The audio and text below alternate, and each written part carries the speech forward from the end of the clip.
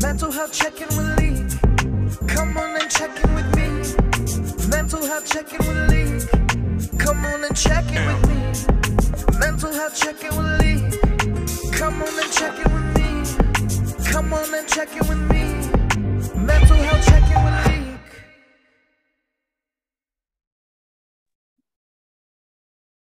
Welcome to another episode of Mental Health Check-In with your boy Leak. Today I have a special guest. My special guest name is Uzi. How are you doing today? Good. How are you?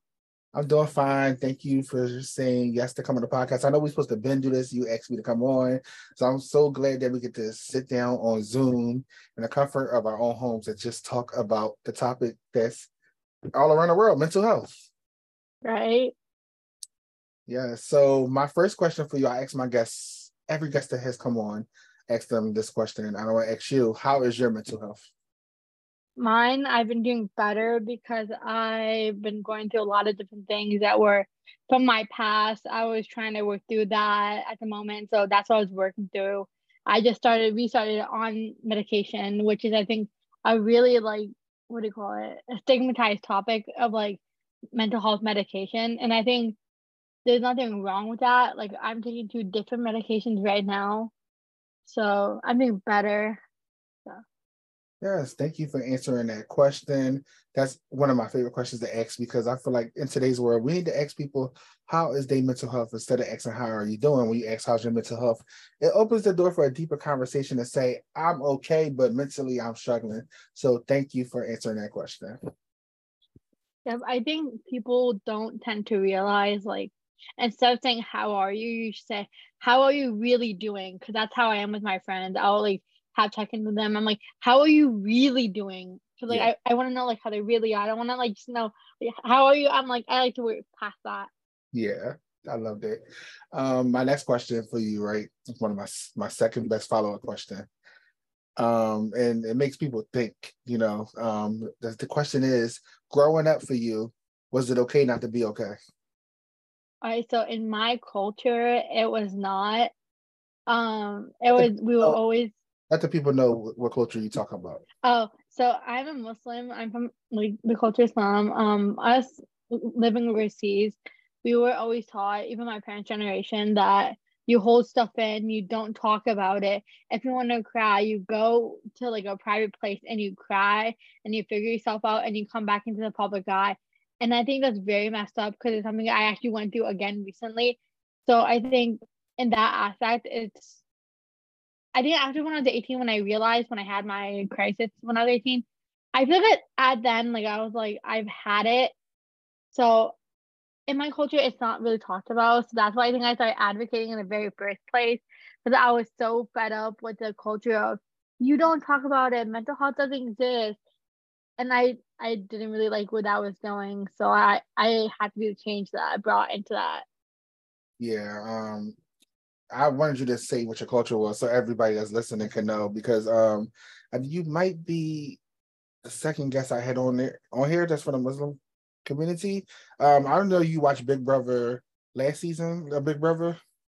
My friend was on it. I have never watched it, actually. Who's your friend? Do you know what's her name? Amaria. I forgot her name. Brittany. Yes. Yeah, so her. And then I had another friend. She's on a season with Big D and them, right? Yeah.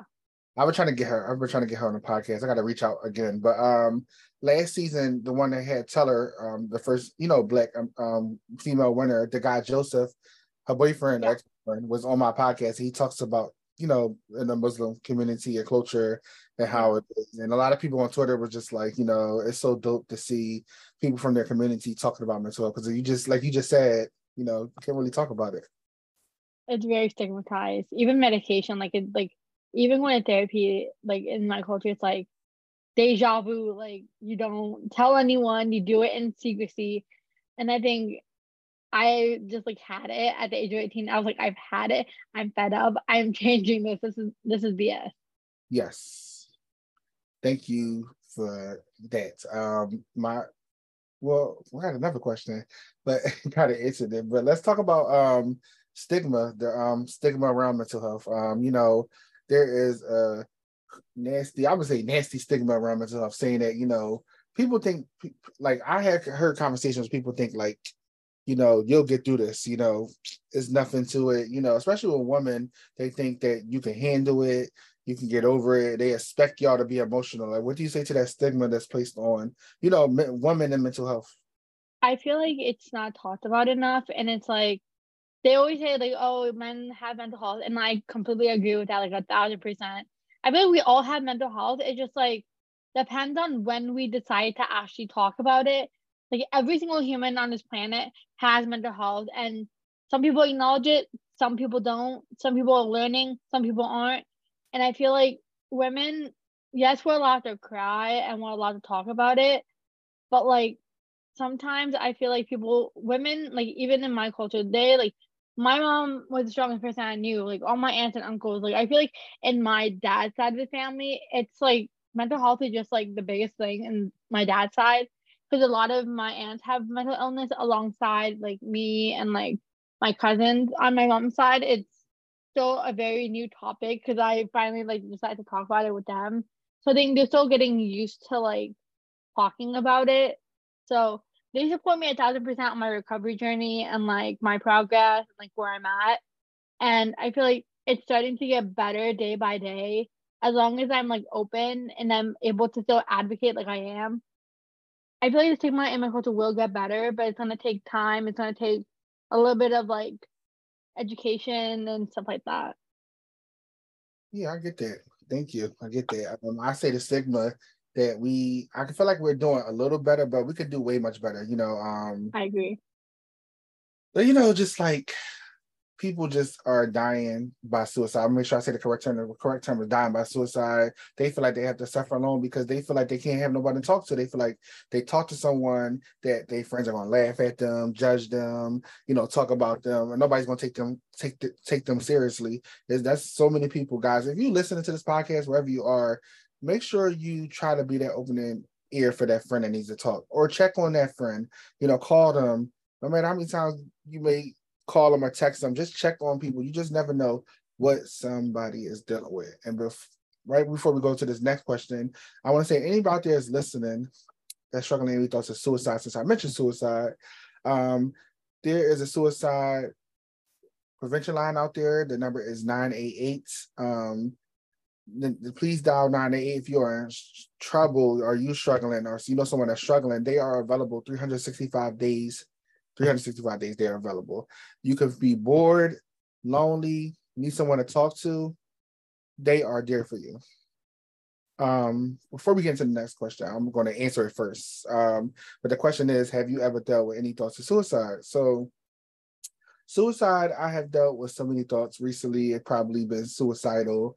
Not probably. Usually I have been suicidal, made plans, just didn't want to be here. You know, yes, ladies and gentlemen, I do this podcast, talk about mental health, and I still struggle. I'm human. You know, I still go through my stuff. I suffer from borderline personality disorder, PTSD. You know, as a child, I was sexually abused by two of my cousins. You know, 2019, lost my mom, the liver cancer, then lost my sister 9 months later. My grandma who raised me died in 2007. It's just like a lot of stuff that I've been through. So if you are out there struggling, anybody that's listening, please reach out. I used to volunteer for this organization called NAMI. They are available all across the United States. I was a group support a facilitator. I was a facilitator for support groups. So, you know, I did different groups. I did LGBTQ plus groups. I was facilitating Black Minds Matter group, peer groups, grief groups, a men's group, you know, a peer group. Like I did a lot of groups and, you know, spoke at some schools. So listen, if you are struggling, please reach out. There's free resources. Google is your best friend. I say this on all my podcasts. Google is your best friend for free mental health online support groups. And like I said, NAMI is everywhere. Even though I did NAMI Bucks County, PA, I was helping with NAMI Philadelphia. I went to some groups in NAMI New York City. Like I went to a group in NAMI Delaware. So they're available everywhere. Okay, for me, I did struggle with it back in 2021, right? Like that's what led me to my crisis was having those thoughts. And I think if I wasn't put on medication, I probably would have relapsed. Like God knows what happened. Not recently, but it was like right before I was put on medication. I think I was starting to like feel like depression all over again, feeling like I wasn't enough, feel like no one cared, and I didn't want to reach out because I wasn't embarrassed, but I didn't want to ask for it. I was like, I don't want to talk about it, like because the stigma in my culture is so strong. So I'm like, I can do this by myself. I can face it alone. And I think my parents saw it in me. My therapist saw it in me. I was like, yeah, we're gonna put you on medication again until like you're emotionally stable. Cause I just lost my grandfather's brother about 6 months ago. I'm sorry. Yeah, he was like my grandpa because my grandpa died 5 years, 5, 6, 7 years ago. So when my grandpa had died, he stepped in. He was the last brother. He stepped in as my grandfather and took control of the situation, took control of my life. And then he died. Actually, I don't say it's a funny story, but it's a very coincidental story of the morning that I had therapy was the morning I actually lost my grandfather. So I woke up and the first thing my dad does is walk into my room is like, your grandpa's dead. And I remember going on Facebook, said he was on a ventilator. So I like questioned my dad. I'm like, Dad, but it says he's on a ventilator. And I didn't see that was posted 4 hours ago. I didn't like, you know how like there's a date time on everything? There Yeah. was a date on that. It said 4 hours ago. So I like didn't know that like that ventilator post was from 4 hours ago. And I woke up and I think I was like in disbelief. And then luckily that morning I had therapy. So I got onto my computer like I am right now, got onto Zoom like I am right now. I just like I got on and she asked me how are you? And I remember just like not saying anything and it's bawling my eyes out and I just like I couldn't speak. I couldn't like say anything because I didn't understand like what had just happened or like because like I literally found out like 10 minutes before I had my session. So this is like within a time span of 10 minutes. And I feel like that like working through my grandfather's brother's death was one of the hardest things. It's only been 6 months, but sometimes it feels like it's just yesterday that it happened. So I think sometimes working through that is like having to understand why he was taken from me and like how he was taken from me and that like even if they're dead I still have them in my heart. I still have them in my mind. Yeah. The things that I do in my life, they're the people who got me to where I am. So sometimes I just need a little reminder of like they're still in my heart and there's nothing that can change the bond I had with them because they're still my grandparents at the end of the day. They still care about me. They would want to see me succeed and become the person they always wanted me to be. But like some nights I'm just like, I wish you were here to like guide me on like what am I doing anything wrong? Is there anything I should do? Because my grandma and my great grandfather, the last two grandparents I have left, so they've always guided me and they still guide me to this day. It's like Yeah. they're the people that help with my anxiety and depression like a whole bunch. I wouldn't have had started driving if it wasn't for my grandma because she always says whenever I'm scared, close my eyes and think of her, Yeah. and that like she's always with me no matter where I go, what I do. If I ever need anyone, she's right there, right beside me in my heart, reminding me I can do anything I put my mind to. So I think having those grandparent figures and having those grandparents are really like important in my life. Yes. Yes.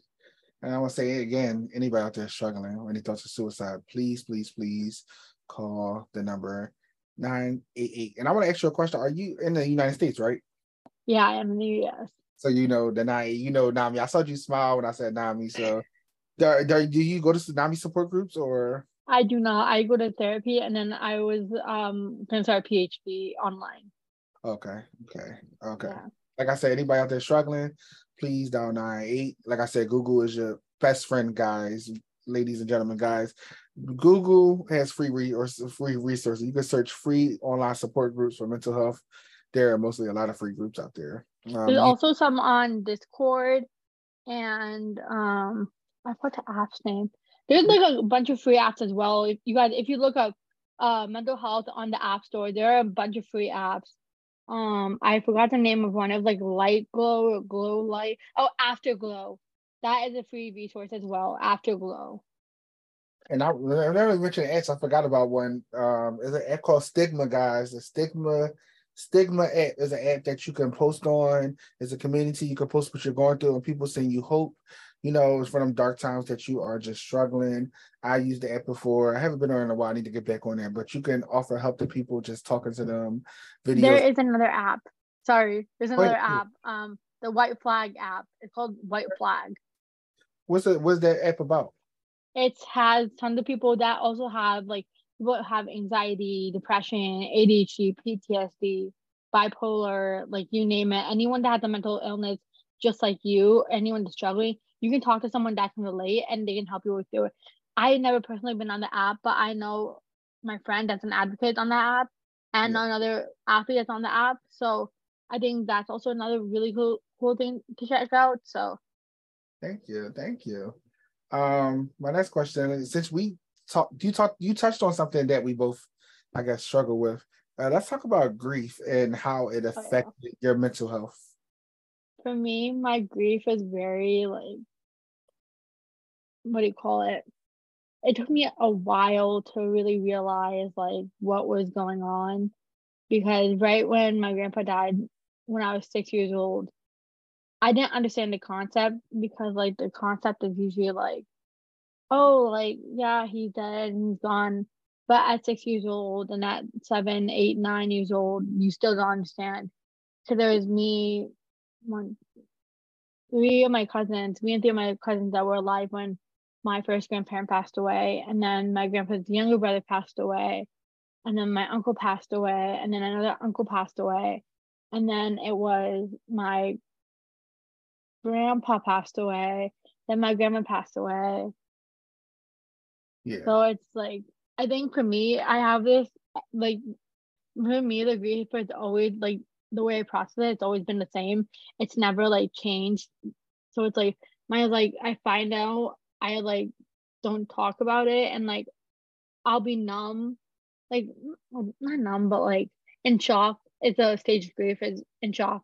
So I can be in shock, and then a couple months later, I'll be very depressed. Not like, then I finally, like when I'm depressed, I'll realize like they're gone, and it's like there's nothing I can do to bring them back. There's nothing I can really like say, do, like, and like to stop making myself like beat myself up over it, because sometimes I would beat myself up over it that like I could have done something, when in reality I really couldn't. They live on the other side of the world. I live here. There's nothing I can do about it. Like they're on the other side of the world. I can't control what happens. Like Yeah. I would like beat myself up, because I care about everyone. So it's like sometimes when you care so deeply about someone, you do anything to like help them. But in those certain situations, there's nothing you can really do. Yeah. And grief has no time limit, no expiration Yep. date, nothing. Guys, if you out there that's going through grief, it comes and goes. Like it definitely comes and goes. Sometimes it definitely comes and goes for me, like around Christmas, Thanksgiving, or like block parties or cookouts that, I'm used to my mom having at her house, or just anything. It's sad, birthdays, death anniversaries. It's sad. I get into deep dark depression, and I vowed to myself this year and forward, I try to make a coping plan, which goes into my next question. What are some good coping skills that you could recommend to someone that's listening? And before you answer, I want to say, people that's listening, Uzi coping skills and my coping skills may not work for you, but there are some coping skills that work for some people. We're just putting coping skills out there. I feel like you're definitely right on the part that like our coping skills might not work for each other, and might not even work out for like the viewers, anyone listening. Yeah. Everyone has different coping mechanisms, and I feel like mine has definitely been going to therapy, being on medication for sure. Like I am way happier now that I've been on medication. I don't know what it is. I'm feeling so much better. I feel like going to therapy is a very good outlet. Even being put on medication, like people are scared of medication, like it has helped me a ton. Like being put back on it. Yeah. Oh my god, that difference I see in myself. Like you don't even realize. Yes. If you saw me 2 days ago, I was a hot mess. Now I'm like, oh my god, this was like my depression, my anxiety. This wasn't who I was. Like the way I was acting, that was not me. And I'm just like, whoa, like So like for me, it's like therapy, medication, talking to someone about it, friend, adult, going out, not isolating. That's really a really bad coping skill is isolating. I wouldn't do that. Watch your favorite TV show, watch your favorite movie, go out and eat something, eat your favorite meal, go take a shower, journal about it. That's all a very good one. Journaling about it. Those are the ones that I personally use. I feel like there's also like tons more like going on the apps. I don't go on those type of apps, but like I'll message your friend, be like, hey, we need to talk. I'm not doing so well. Yeah, that's good. I could say some coping skills like therapy, like you said, therapy, journaling, not even just a writing journal. You could have a voice journal. That's always good to have. Music is good for me. I love listening to certain musics, you know. This is not for me, but I know a lot of people like meditation. That's just I tried it. This is not for me. I can't just sit there and just whatever. But And also another one. Every night, actually, my friend introduced us to me and my therapist. Every night that you feel like ungrateful, not ungrateful, but like you feel down, go like grab a pencil, a paper, and like a hard like thing to like put your paper on. yeah, Write 30 things you're grateful for every night, and you'll see like how much there is to live for. yes, I don't do that personally, but like it might work for people. Not for me, but like, you know. yes. And my last question for you, right? This is like another favorite question because I feel like this could really help somebody that's listening, that's struggling. And I want to ask you, what can you say to the person that's listening, right? That's struggling with their mental health.